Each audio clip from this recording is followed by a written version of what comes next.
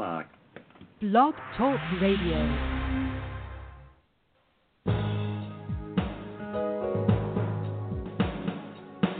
Welcome to the Neil Garfield Show, a presentation sponsored by www.livinglies.wordpress.com, GTC Honored, and The Garfield Firm, serving all 50 states with news and analysis of the latest bank scams against borrowers, homeowners, consumers, and investors, and providing legal representation throughout Florida. This program is for general information only. It is not a solicitation for services or legal representation and should never be used as a substitute for advice from a licensed professional. And now, here's world-renowned financial expert, attorney, and blogger, Neil Garfield.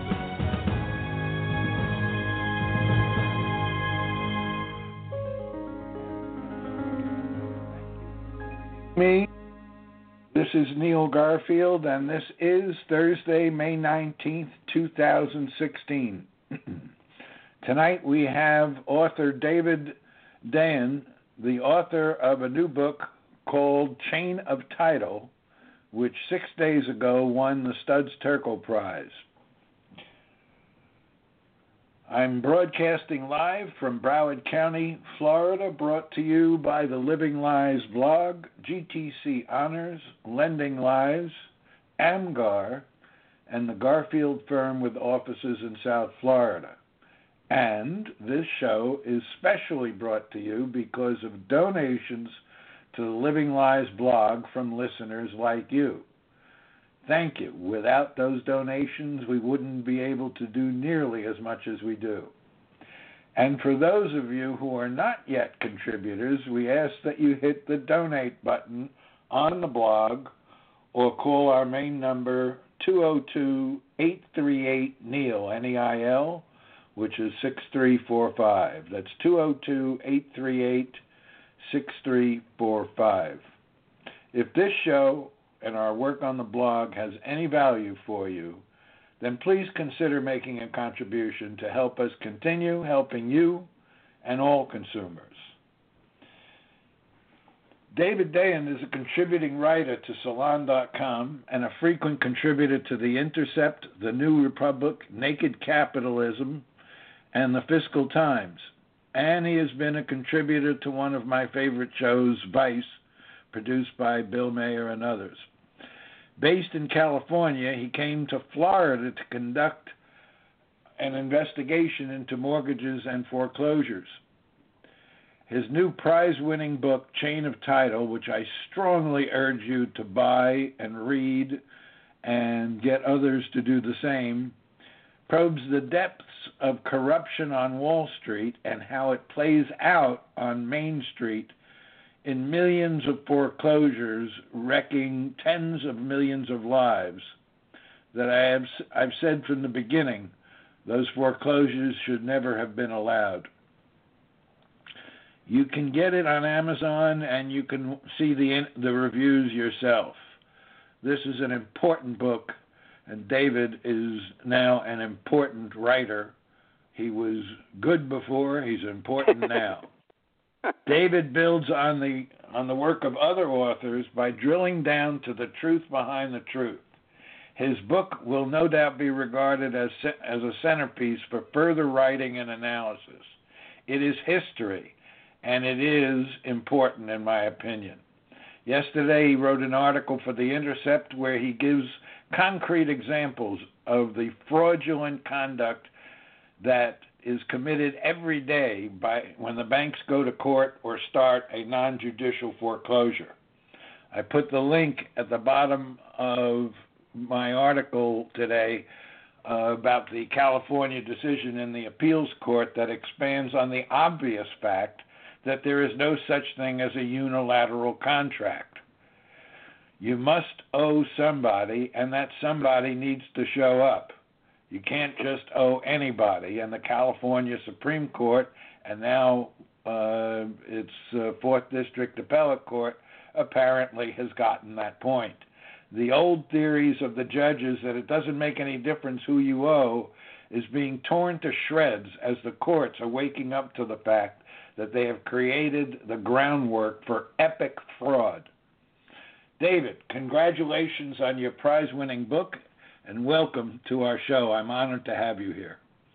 Well, it's great to be here, and as I was telling you just before, the work and that I documented in this book really started on your website way back in 2009. Yes, I've been writing that long on it.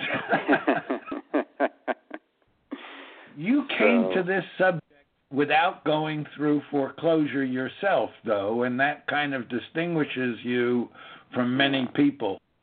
What motivated you to investigate the murky world of mortgage loans and foreclosures? Sure. Well, I guess it goes back to sometime in 2010. I do come from a sand state, from California, and I had friends that were involved in loans that they were getting caught up in and couldn't pay back. And I got a call one day from a friend of mine who was a pretty diehard Barack Obama supporter, went to Nevada to knock on doors with him in 2008 or for him. And he asked me the question point blank, how come the president's mortgage program, he was talking about HAMP, how come it makes your financial situation worse? And I said, well, what are you talking about? And at that time, I was writing for a website called firedoglake.com, which is no longer with us, but it was a political blog, progressive political blog, and I was doing news stories for them. And he told me about this HAMP story that he had, which was really quite horrible. It was a loan modification fraud story. And I pursued that, and as you know, if you talk about foreclosures or loan modification scams or anything online, you start getting stories. So I started getting a lot of stories from people.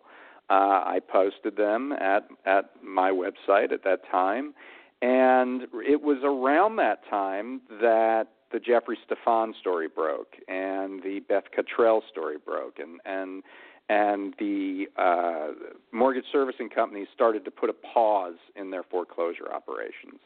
And so I naturally sort of moved over and got interested in that, went from talking about HAMP to talking about this larger issue of bad documentation. And I was invited to a out in Washington, kind of a meeting with a bunch of people who were involved in this issue and trying to figure out next steps. And at that meeting was Lisa Epstein and Michael Redman and Lynn Szymoniak. And so that was the first time I met them, and they became, sources of mine, people I would look to, along with looking to your site, to look for more information about this. I, as you said, did not go through this myself.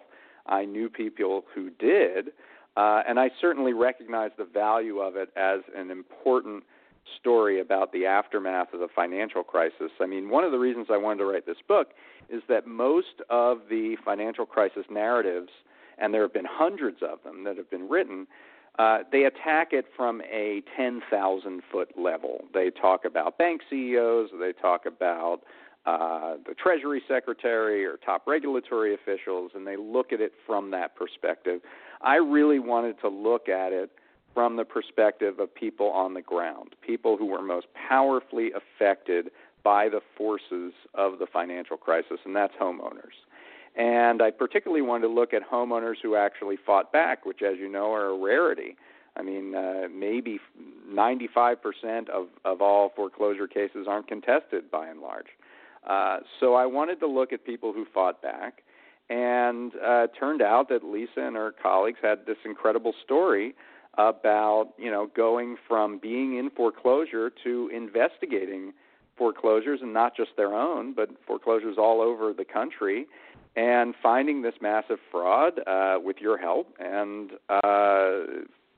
figuring it out and trying to expose it to the nation, and then what happened next. And I just thought it was a really compelling, dramatic story, and I wanted to tell it sort of as a reminder to people of what happened and what continues to happen.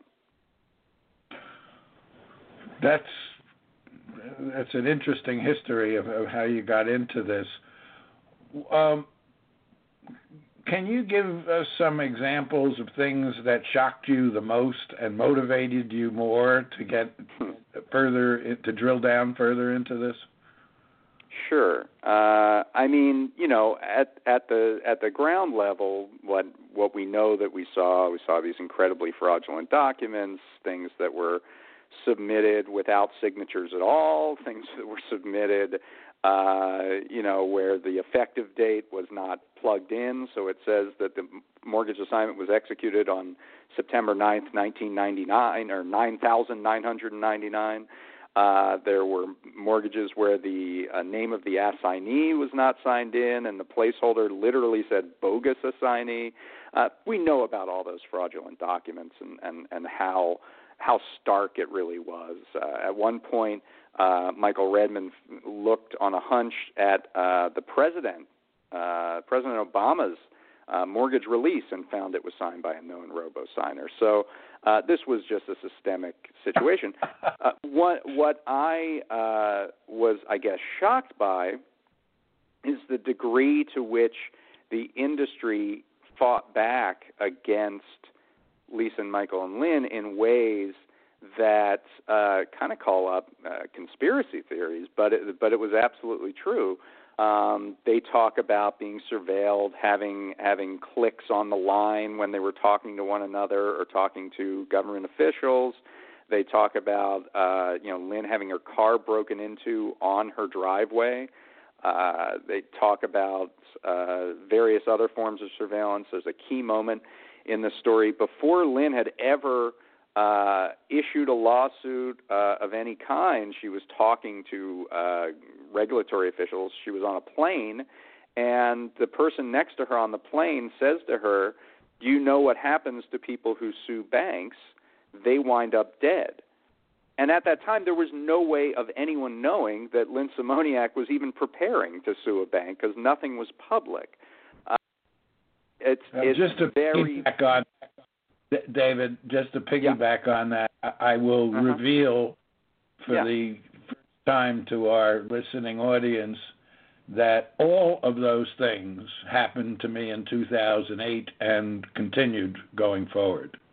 Right. And that's what I learned, is that talking to foreclosure defense attorneys that had their offices ransacked, that there was this low-level surveillance that was going on that, in some ways helped, it contributed to turning, or it attempted to turn these activists against one another. There's this very amusing story in the book where Lisa receives something in the mail addressed to Michael, and she has no idea what it is. It's some sort of contraption.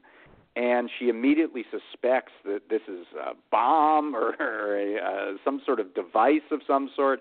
And when she confronts Michael about it, he says, "No, it was a fuel injection part of it was for an engine of his car, and he wasn't actually living. He was living sort of transiently at that time, and so he told Lisa he was going to address this to her, and she didn't remember it. And so it was like in the 70s they had this thing called COINTELPRO, the counterintelligence program, which was designed to set people in the movement, the anti-war movement in this case, against one another.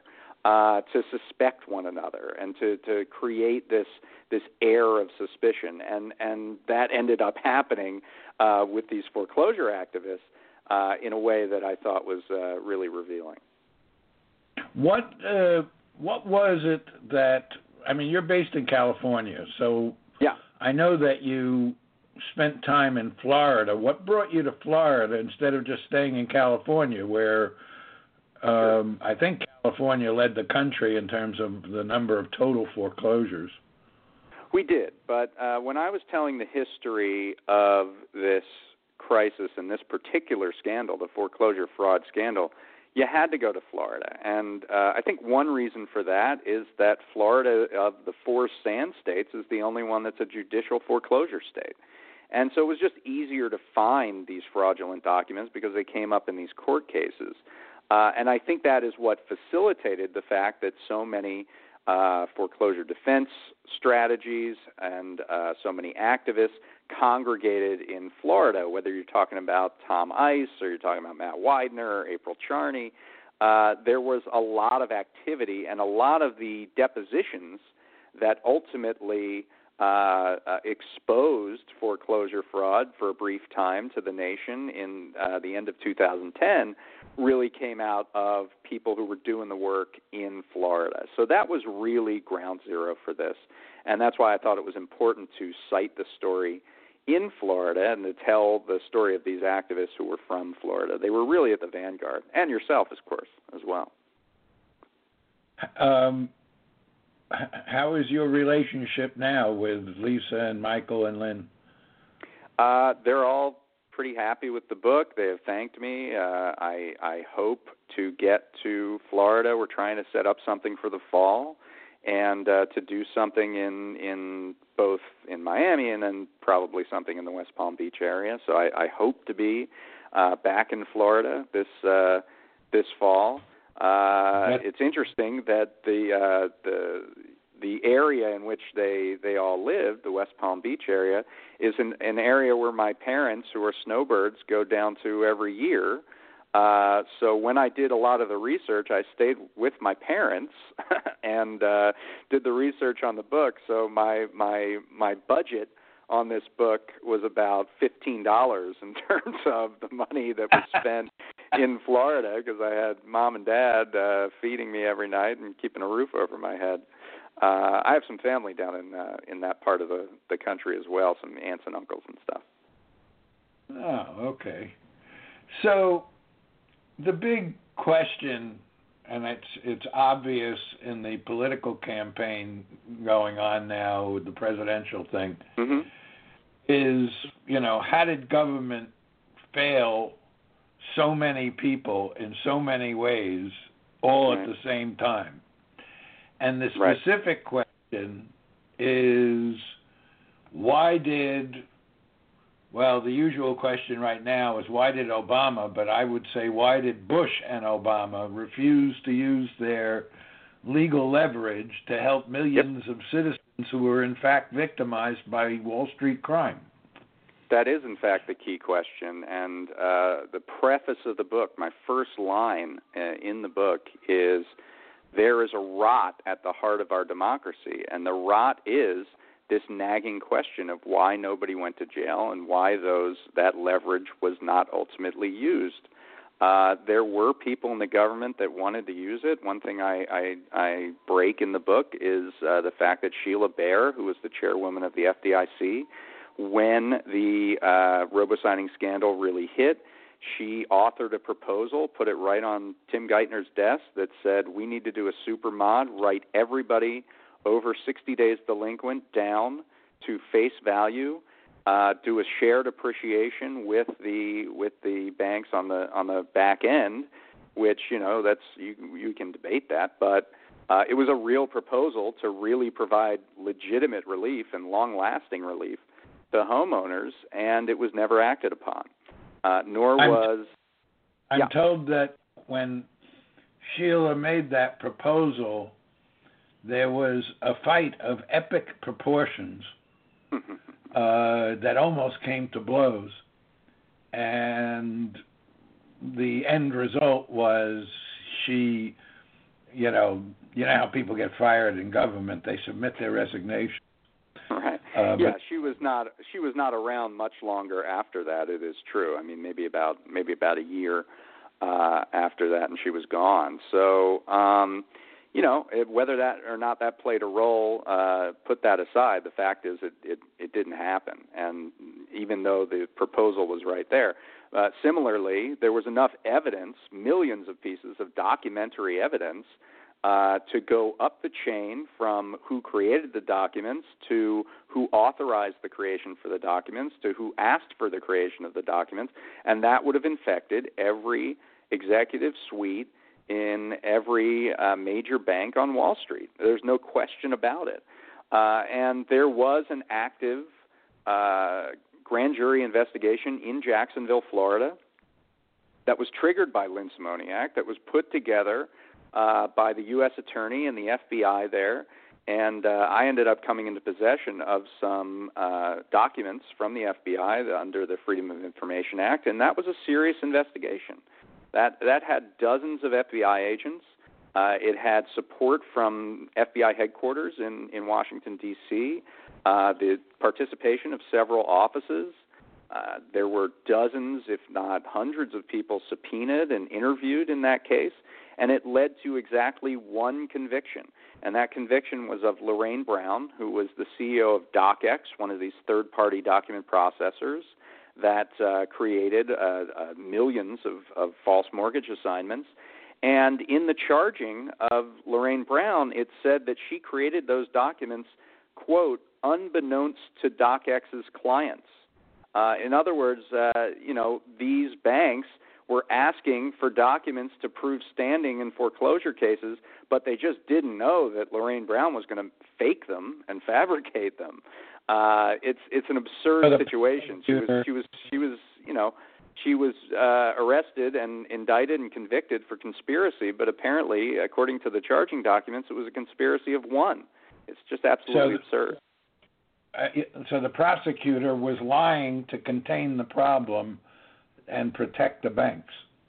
Well, they were certainly minimizing the scope. There's no question about it. And whether that was done at the behest of Maine Justice, of the Justice Department in Washington, D.C., I strongly suspect that it was. I strongly suspect that the FBI and the U.S. Attorney in Jacksonville are honorable people who would have followed that trail wherever it led, and indeed did try to follow that trail, but they were stonewalled from the top.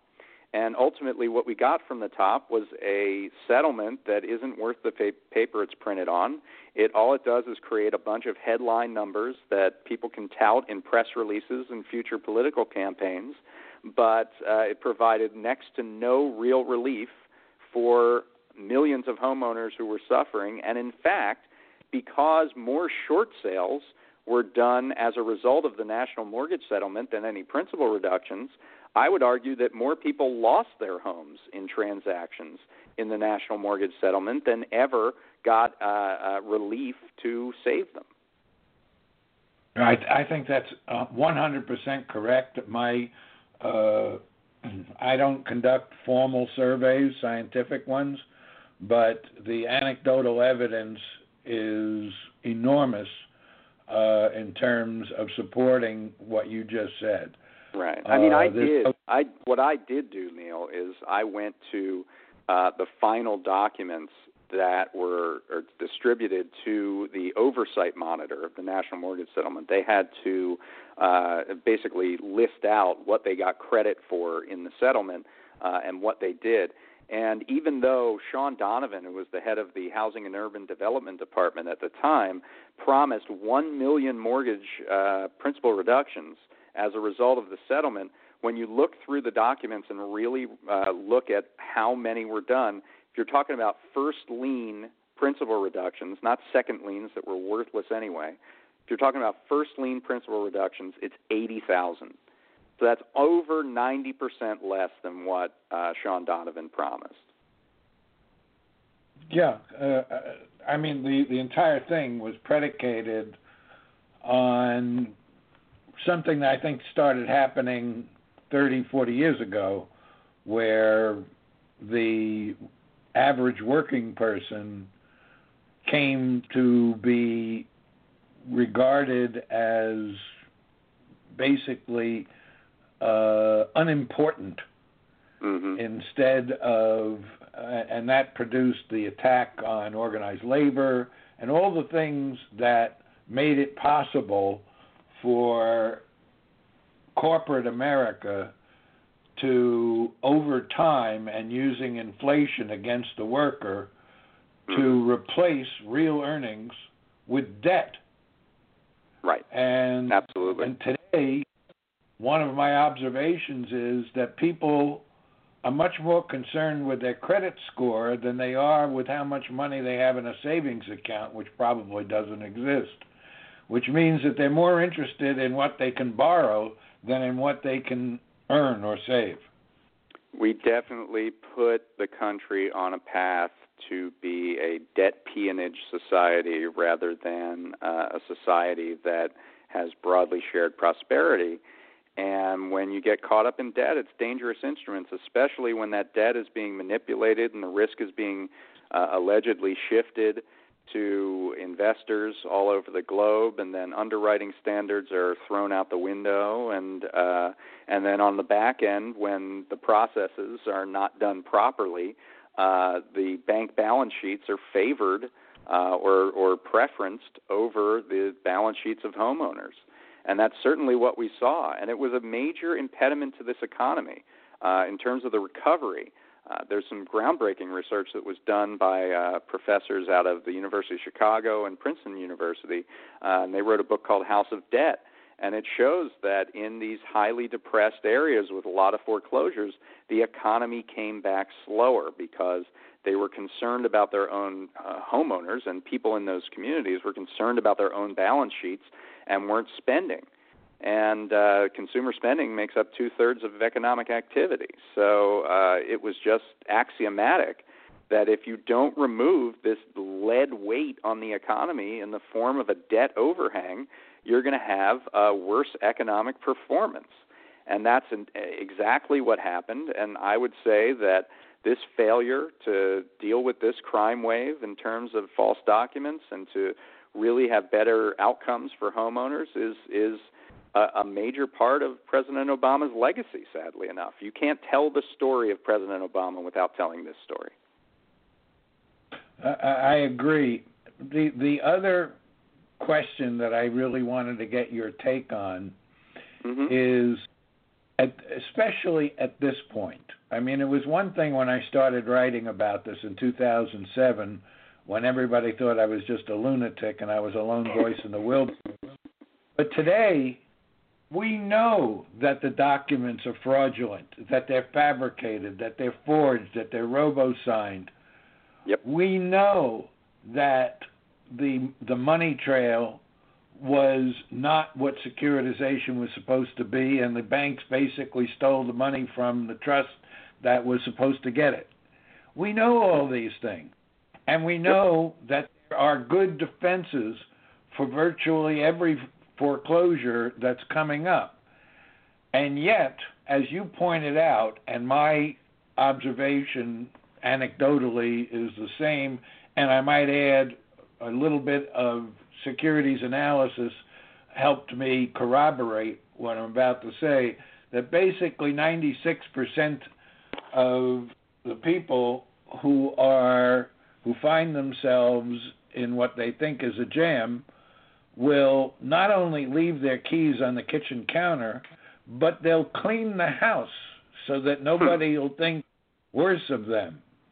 Right. My question to you is this apathy, or is this shame, or is this the inability to find a lawyer, or is it something else? Right. I mean, I think you pinpoint it when you talk about shame.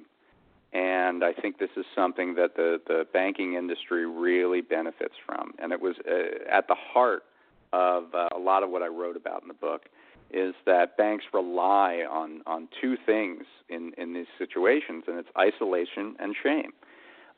It's instead of considering this as a systemic problem triggered by the lender, it's seen as an individual problem triggered by the borrower.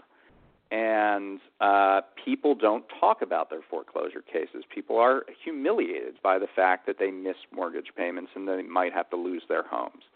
And so they turn inward, and they think it's something that they did. They think it's their problem to solve rather than a global and systemic problem. That's why, I followed these three people, because they fought that. They decided not to be cowed by isolation and shame, and they actually committed the revolutionary act, as you and the people that frequent your website commit, which is to read the documents and actually find what's wrong with them. And they didn't only use that information to fight their own cases, but they used it to try to build a community to create that more welcoming space so that people could be confident that it wasn't something they did, that it was something that could be fought. And now, they got as far as they did, and it was remarkable what they did and what you continue to do. But the fact is, it's a big country out there, and a lot of people still don't have this information. And the kind of overarching view that is still taken of people in foreclosure is that they're deadbeats. And that affects not only the mentality that is sort of drummed into our heads, and it affects people at the homeowner level, but it also affects the judges. And you see situations where judges know what the law is and know what the facts are and know that there is false evidence being presented in their courtroom, but they don't want to go the extra mile if they will, quote, unquote, give a free home on a technicality, which, what is the law but a technicality? It's a series of technicalities. It's rules we have to follow. So, there was this ice you had to break through, as I'm sure you're aware, of getting the judges to understand that this isn't about free houses. This is about the integrity of the judicial experience.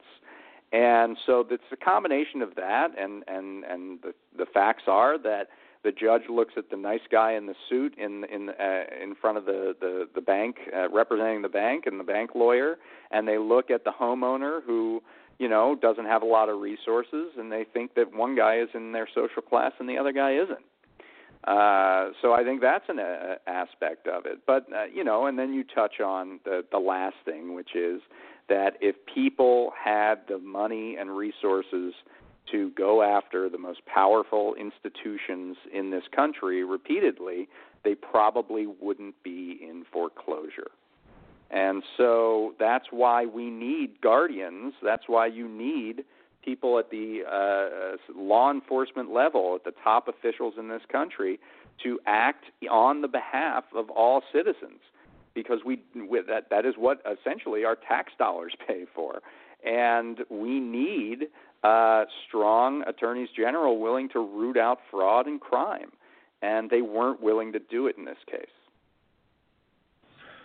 Right, because they went to the thieves and asked their advice on what they should do, and the thieves told them Exactly. don't do anything. Exactly. It's interesting that you brought up class. There's a lot more being written about that now, and how it directly impacts results. Mm-hmm. And I think you hit the nail on the head when you said the judge looks at the lawyer in the fine suit in front of the bank, fronting for the bank, and he looks at the deadbeat that's sitting across the room, and that's how he sees those people. He identifies that the bank lawyer is in the same class as the judge, economic class, social class. Right. And this person who is a deadbeat has, they should be thankful that they're able to be in the same room as people who are so exalted in their own opinion of themselves. Yeah, I think that's right. And, I think that led them to not want to believe that there was this systemic practice where people in their social class in the banking industry, maybe they went to school with people that became bank executives, maybe they know them socially, they were not willing to believe that they were all a bunch of criminals, that they had created a practice that was polluting their courtrooms with false evidence. Judges don't seem to have a problem throwing out court cases when there are instances of false evidence, if it's a bad blood sample, if it's documents or documentary evidence that was falsified by the cops. I mean, judges know that is a no-no, that voids a case. But in foreclosure law, it's somehow something different. If a bank can wave a piece of paper around and say, this proves that I'm the legal title holder to this mortgage and it gives me the authority to enforce the lien, then somehow that notion gets thrown away. And this is, it gets to a larger point about contract law in this country and property law, which was well settled. The first property law in the United States was in 1636 in the Massachusetts Bay Colony. It predates the Constitution by well over 100 years, 150 years. And, this was, in many respects, there's a Peruvian economist named Hernando de Soto that says that well-settled property law, so that when you buy or sell property, you have the confidence that nobody else has a claim on it, is the basis of capitalism. It's the bulwark of capitalism. That it's what develops. It separates developed countries from undeveloped countries, and this has been really tainted by this entire situation. And judges aren't standing up for the integrity of that centuries-old concept. And it's really undermining the basic rule of law in this country. Well, I couldn't agree more, and I think that, as I've written, I think that this entire securitization thing, which has been a sham from the start, because it didn't work the way it was written, nor did it work the way it was conceived.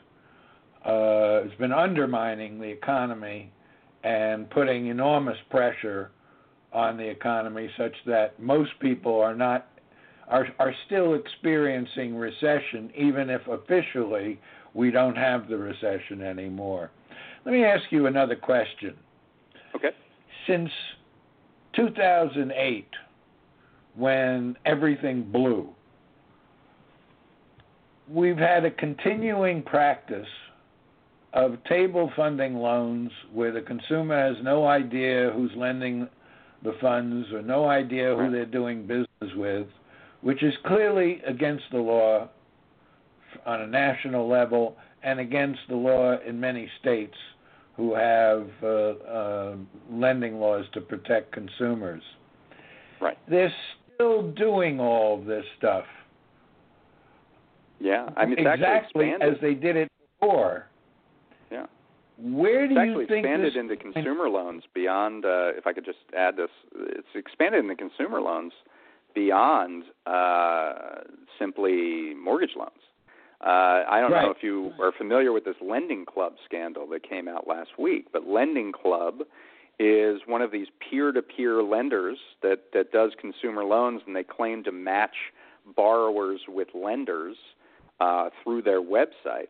But what they actually do is they create a structured note and then they sell it up the chain to investment banks. And Lending Club was accused, and they actually threw their CEO out, which is more than any bank ever did, but they were accused of, they were asked by one of their investment banks to increase the disclosures on their loans, because what they were actually doing is giving, through the agreement, giving power of attorney to Lending Club to even sign the loans on their behalf. And that wasn't really disclosed very well. So this investment bank wanted some surety, and so they said, change your disclosure. So Lending Club changes their disclosure, but they want to sell them loans. They wanted to sell loans to this investment bank that was from before the disclosure was changed. So they just changed the effective dates on those loans, which is no different than what was done in the foreclosure fraud scandal, which is the deliberate changing of evidence in securitization. And then they sent them up to Jeffries, this investment bank, and Jeffries said this is an obvious bad forgeries, and it was a scandal that is probably going to bring down this company, Lending Club. They're now under multiple investigations. So that's supposed to be the good outcome of Silicon Valley getting into the business of Wall Street, right?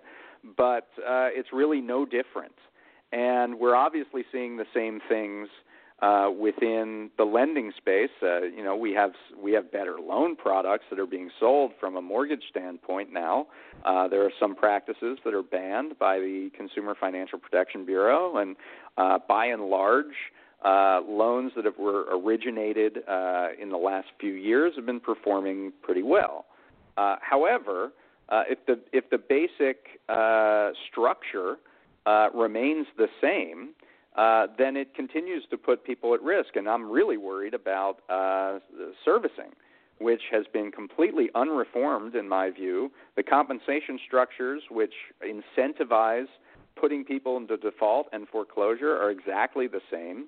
There are a lot of these non-bank lenders that have shown themselves to be bad actors in the space, people like Nation Star and Aquin. And that's where a lot of the problems are coming from. And so I agree with you that there still is this risk within the economy.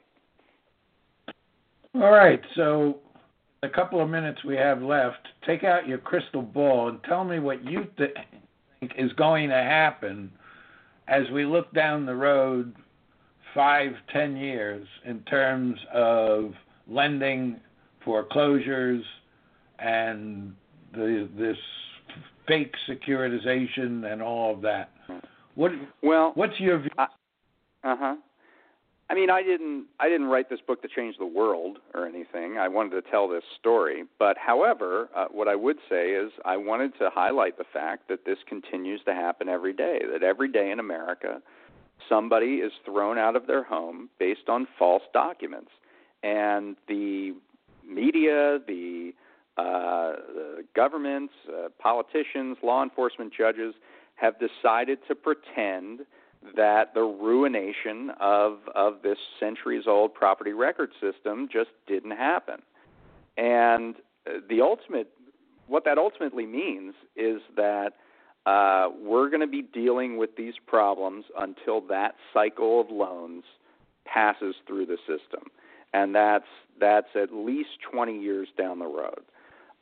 There's a lawyer in Florida, actually, Henry Trawick, an old lawyer who helped write a lot of the judicial procedure, I believe, in Florida, who talks about, after the Depression, how it took 20 years for loans to be unwound and untangled with all the problems that they had. And he sees the same thing in mortgages today.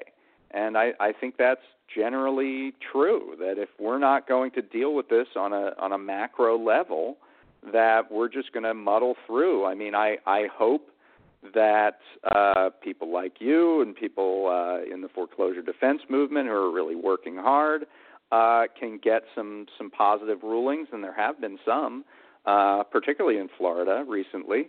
But ultimately, that's a one-by-one thing unless you get some sort of precedential case ruling up at the state Supreme Court level.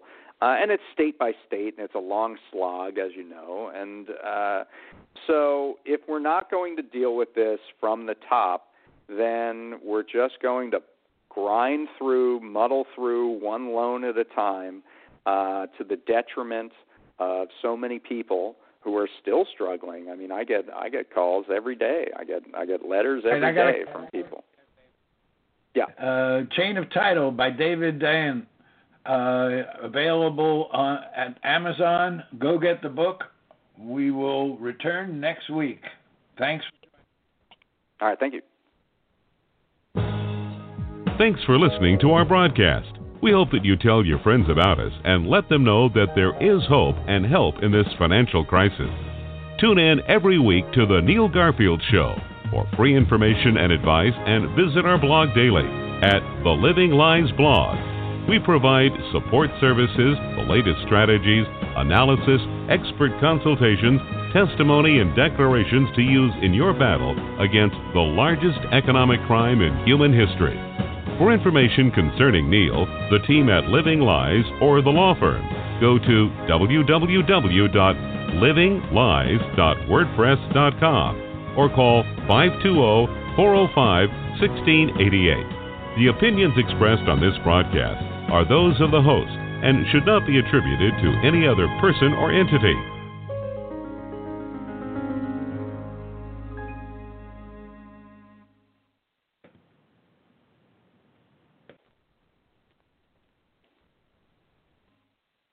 Lucky Land Casino, asking people, what's the weirdest place you've gotten lucky? Lucky? In line at the deli, I guess? Aha, in my dentist's office. More than once, actually. Do I have to say? Yes, you do. In the car before my kids' PTA meeting. Really? Yes. Excuse me, what's the weirdest place you've gotten lucky? I never win and tell. Well, there you have it. You can get lucky anywhere, playing at LuckyLandSlots.com. Play for free right now. Are you feeling lucky? No purchase necessary. Void where prohibited by law. 18+. Terms and conditions apply. See website for details.